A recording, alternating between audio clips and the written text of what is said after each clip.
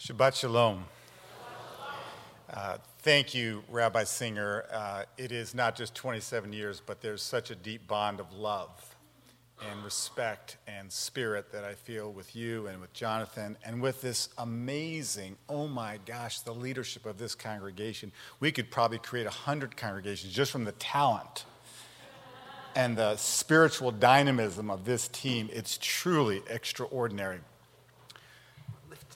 You're a little taller than Rabbi Beth. It's stature, not height, but thank you. So it turns out this week's Torah portion, Toldot, is literally about the generations of the Jewish people. And sometimes when we think about the generations, we think about sort of the things that are solid and that stay the same and that we have that sense of continuity. But then with Toldot, here we show up. We're the reform movement. We're all about change and growth and innovation and experiment and adaptation. And not just around the globe and around the neighborhood, but inside. The kind of change that makes us whole. The kind of change that makes us God's partners in shaping ourselves and the world as it ought to be. This parsha has got so much, but I got one word. Hunger. Vayehi ra'av ba'aretz. We have in the opening of chapter 26 of Genesis, it says there's a famine in the land. The people are hungry. And of course, the hunger can be the hunger for food. And we live in a community when we see every day people who are hungry for food. But we're hungry for many things more than food and the basic necessities. We're hungry for connection. We're hungry for safety. We're hungry for justice. We're hungry for equality. We're hungry for love and for goodness and kindness. And these are the things I want to just frame the hungers that we seek nourishment. We seek nourishment here in this great congregation, and we seek nourishment throughout all the holy places within our tradition. So one of the holy hungers is the hunger for inclusion. So it was a couple of months ago. Are people in San Francisco ever in a hurry? Is that like a New York thing? Is that like yeah, okay. So it was a few months ago, and I was in a hurry to get downtown from Midtown Manhattan. And the subways weren't moving, the buses weren't moving, the cars weren't moving, the bikes weren't moving, and even the pedestrians on the sidewalk weren't moving. It was just gridlock everywhere. So I'm out walking downtown, and I look to my right, there's a Latina woman. I look to my left, there's an African-American man. I don't know them, but they're in a hurry too. New Yorkers, God bless us. And I'm looking at my watch, and I'm looking at the crowd. I'm looking at the slow moving, and I'm thinking, this is not going to go well. So I pick up the pace, I start to jog. And my friends I don't know, but they're in a hurry, and they start jogging too. That's a good idea. Good. And all of a sudden, I see them blocking the road. Oh, why? Why now? The Chabad Mitzvah Tank is literally right across Broadway. I thought, you know what? I'm going to just sneak down a side street. I can't really be that late. And I said, you're a Jewish leader. Don't do that. So I went right ahead. The Chabad rabbi looked at the three of us, and he picked me out. And he said, excuse me, are you Jewish? I said, yes, I am. Are you? The man went into some kind of Marcel Marceau pantomime. He couldn't answer with words. He just started to pointed at his hat. He pointed at his beard. He pointed at his tzitzit. He pointed at everything. And I said, appearances are not always reality. And I kept walking. I know this to be true. He's still standing there. And why do I tell you this story? I don't tell you this story because I have anything less than love for Chabad. Rabbi Yehuda Krinsky, who leads Chabad, I count as a friend and as a teacher. I tell you that story because too many, not just in the wider traditional world, too many within even our own movement, we have too narrow an idea of who is Jewish. Nobody looks Jewish. How did that rabbi, the three of us walking, in the 21st century, I could easily have been the one person who was not Jewish. There's simply no way to look and guess. No name is Jewish. No face is Jewish. Jewishness is our commitment. Jewishness is the way we choose to live our lives. We've got an unbelievable opportunity to grow this movement. Pew says we're 1.9 million Reformed Jews in North America, but I think we could be a lot bigger just by getting our concept wider. So think about all those interfaith families that Rabbi Singer mentioned that still aren't quite sure that we really mean come in. We don't just want to welcome you. We need you. We need your insights. We need your ideas. We also need your agitation. Think of Jews of color. Do you know that between 10 and 20% of Jews on the planet are Jews of color? And can I just ask us to look every time we're in a space, whether it's synagogue or in some other setting, we look around and say, how are we doing? How are we doing? Do we have 10 to 20% of our Jewish community reflecting the diversity that we are? And the LGBTQ community, it's not like being nice. This is who we are. This is at our core. We are hungry for inclusion. We are hungry for new voices, new ideas, new possibilities. We're also hungry for connection. So we got these two twin boys in the Parsha, right? I always forget their names. What are their names again? The two twins. If you're having a bar mitzvah tomorrow, you got to really, I'm not going to call on you, but if you, someone give me the two twins from tomorrow's Parsha. Jacob and Esau. Now, if you just think, they're the two typologies. They're twins, but they couldn't be more different. One of them loves Hebrew school. One of them not so much. Esau is ready to trade Hebrew school for just a bowl of lentil soup. And he just doesn't, he's not hungry for this thing that we do. It hasn't spoken to him. And he sort of steps out of the Jewish story. And we're at a moment now where too many are stepping out. Whether it's after Hebrew school, those who aren't lucky enough to come to Congregation Emmanuel to learn may not have had the deep learning, may not have had the opportunity to really find the core of what our Jewish tradition is all about. But this is a moment to reconnect that next generation and to make sure they're not just people that we worry about, but people, frankly, that take the leadership and lead us forward. Dig deeper and find that nourishment that is at the heart of our tradition. It's the heart of what it means to be a person of faith in this 21st century. We're hungry for safety. What a week. What a week. Thousand Oaks, Borderline, Grill and Cafe, Tree of Life, just keep going. Parkland, the Mother Emmanuel, and just wherever we look, we're just seeing people who are slaughtered in houses of worship and just gathering with friends. There's something wrong. And part of the change we need to effect is a change in how the world is. Right after Parkland shooting, a group of teens from Parkland High, leaders of our reform youth movement called NIFTY, got on a bus, actually 3 buses, and went up to Tallahassee, Florida. And when they were in the bus, we gave them a little bit of a primer about, remember, when you show up in an elected official's office, remember, got to make your case strong. So they're sitting in the offices of some of the elected officials, and there's one particular encounter. Zoe Turner, who is the NIFTY Social Action Vice President, sits down with one of those officials who says in a very patronizing way, I feel bad for you kids. You've had a hard, hard time. But you know what? You should go back to Parkland and take care of one another and do your homework and leave leading the state and the government to us. Zoe Turner, 17 years old, says, excuse me. We have a tradition. Lo alecha hamlacha ligmor. You're not obligated to finish the task, but you are not free to walk away. And we're here to hold you accountable. And you have not been doing the work that we elected you to do. So we're here to say we're watching, and we're going to keep watching and pushing until we change the laws to reflect the holiness that we know.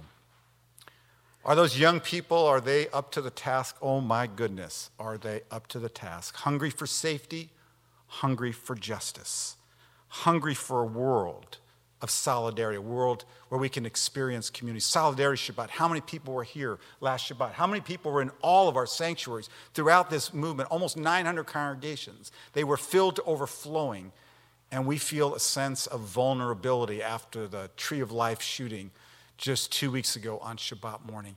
And we're focusing on security. We have to. And I came in as you came in, and beautiful, loving security to make sure we're safe coming in. But friends, we can't do this security that we need for this next iteration of life. We can't do it with guards alone. We can't do it with cameras alone. And we can't do it with locks alone. A couple of months back, I was in Fayetteville, Georgia. Anybody from Fayetteville, Georgia? I was at Congregation B'nai Israel, and I was with the lay leaders. They pulled up in front of the synagogue and said, Rabbi, we want to show you something we're really proud of. So I said, I'd love to see it. What is it? Well, you'll see.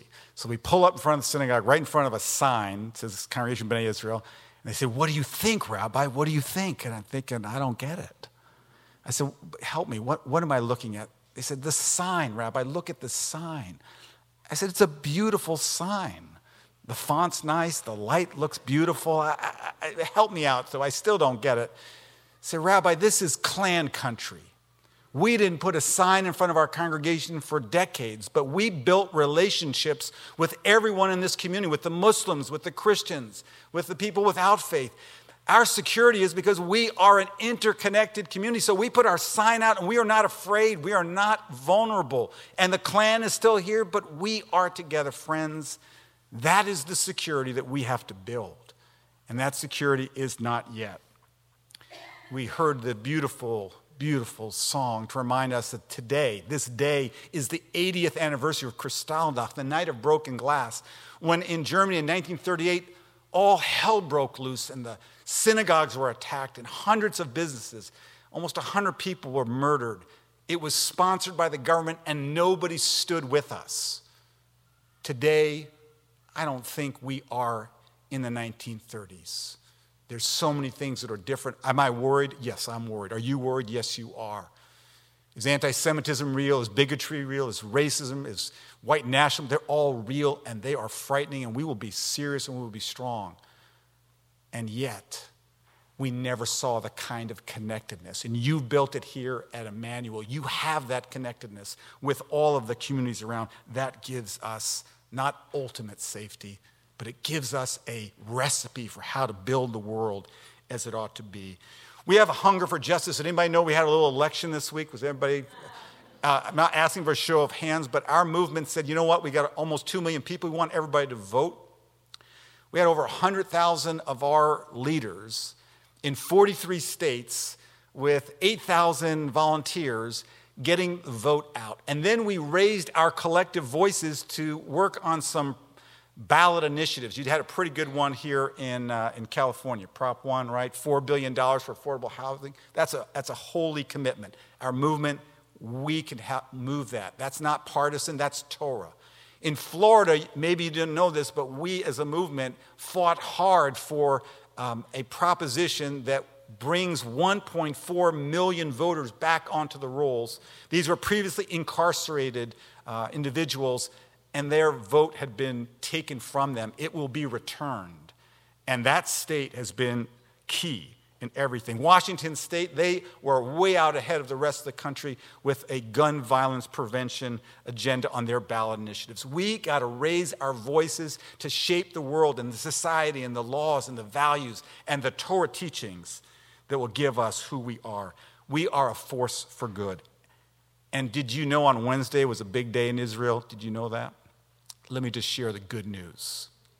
5 new Israeli Reform rabbis were ordained this past Wednesday. They joined the over 100 Israeli-trained Reform rabbis who are reshaping the state of Israel, not just the Jewish community, not just the Reform movement, they're reshaping Israel. And we also had a survey from JPPI, great and very venerable organization in Israel. They said that the Reform movement is now 8% of the Jewish population of Israel. That's a hefty number. The conservative movement is 5%. Total, it's 13%. That's around 800,000 Reform and conservative Jews in Israel who are living and leading a Judaism that's like ours. It's vibrant, it's inclusive, it's dynamic, it's egalitarian, it's forward-thinking, and it is reshaping the state of Israel. On Wednesday as well, for the first time, a group of Knesset members called a meeting with the Reform and Conservative movements and said, after Pittsburgh, it's time for the Reform and Conservative movements to be fully recognized by the state of Israel. Higia Zman, the time has come. And they weren't just from the progressive parties, they were also from the Likud and the governing coalition. There's a movement afoot that it is time to change the country to reflect the values of inclusion for the whole Jewish people. We're about change, remember? Change from within, change around us. Last story. Shimon Peres died a couple of years ago, right before Rosh Hashanah. Did you know his daughter, Tzvia Walden, is one of the great leaders of the Reform movement in Israel? And when she heard that I was coming to represent the Reform movement at the funeral, her husband called me up and said, Rick, we don't want you to be disrespected, as sometimes Reform leaders are, so you'll sit with us in the first row. I said, Rafi, it's beyond sweet. I wouldn't feel right. I'll sit wherever they put me. So I get there, and I'm wearing a special lanyard. I'm with all the other rabbis and Jewish leaders. My lanyard is a different color. Every time we got to a security little thing, they said to me, you come, you stay. I just kept going forward. I get to my seat. I'm sitting next to the chief Sephardic rabbi. I know he's not going to be too happy, who's sitting next to the rabbi of the Western Wall. And the reason I don't know them is because they won't meet with us and they won't talk to us, but it's before Rosh Hashanah, so I just put out my hand and say, what do you say before Rosh Hashanah? I say, Shana Tova. Shana Tova is all this warmth, and shake the hand of the rabbi of the wall. He's like, Shana Tova, that's great. And then he whispers to the guy next to him, who is that guy? Who is that guy sitting with us? I mean, we're like the important rabbis, and who is he? He says, oh, that's Rabbi Rick Jacobs. He leads the Reform movement. And the rabbi pulled his hand out of mine so quickly. It was just like, and I tell you that story because something transformational changed at that funeral. As we were laying Shimon Peres to rest, Tzvia Walden, his daughter, who's a professor, brilliant, strong, courageous leader, and her two brothers are there, and it's time to say Kaddish. They're uncomfortable. They don't know. They're not ready. She steps to the microphone and she starts to lead the Kaddish in front of the chief rabbis, in front of the whole country, in front of the whole world. She gets to the last line of the Kaddish, and the traditional words are, Oseh Shalom b'mromav, hu yaseh shalom aleinu, Kol Yisrael v'imru amen. She adds the words that the Reform movement in Israel adds. She adds, V'al kol b'nei Adam, and upon all those who dwell on earth. Well, at that moment, I looked at the chief rabbis. There was smoke. There was smoke coming out of their ears. They could not believe what audacity. How could this woman, in a perfect Israeli accent, add to that? And I look over at the secular leaders who are all watching and thinking, I didn't know you could. That's pretty exciting that you could change something as fundamental to make it more inclusive. Friends, we are about change. We're about growth. We're about being God's partners to shape the world as it ought to be. And that happens here in San Francisco. It happens in the state of California. It happens in North America. It happens around the world. And it happens, yes, in the state of Israel. And people are hungry. I know it's before dinner, so you are hungry as well. But the hunger we have needs to be nourished. And you are nourishing that hunger here. Our movement is nourishing people who are hungry for justice, hungry for safety, hungry for depth, hungry for meaning, hungry for purpose, hungry for holiness. Those are the things that make us not just large, but strong and spiritually alive and spiritually powerful. Congregation Emmanuel, you are a beacon of light. What you do echoes and reverberates and shines forth from this place. We are so inspired by who you are. You're part not only of this movement, you help to lead this movement, and we've got holy work to do. So you get the whole Shabbat to regenerate. But tomorrow night on Sunday, let's get back to work. We got hungry people who need to be nourished. Shabbat Shalom.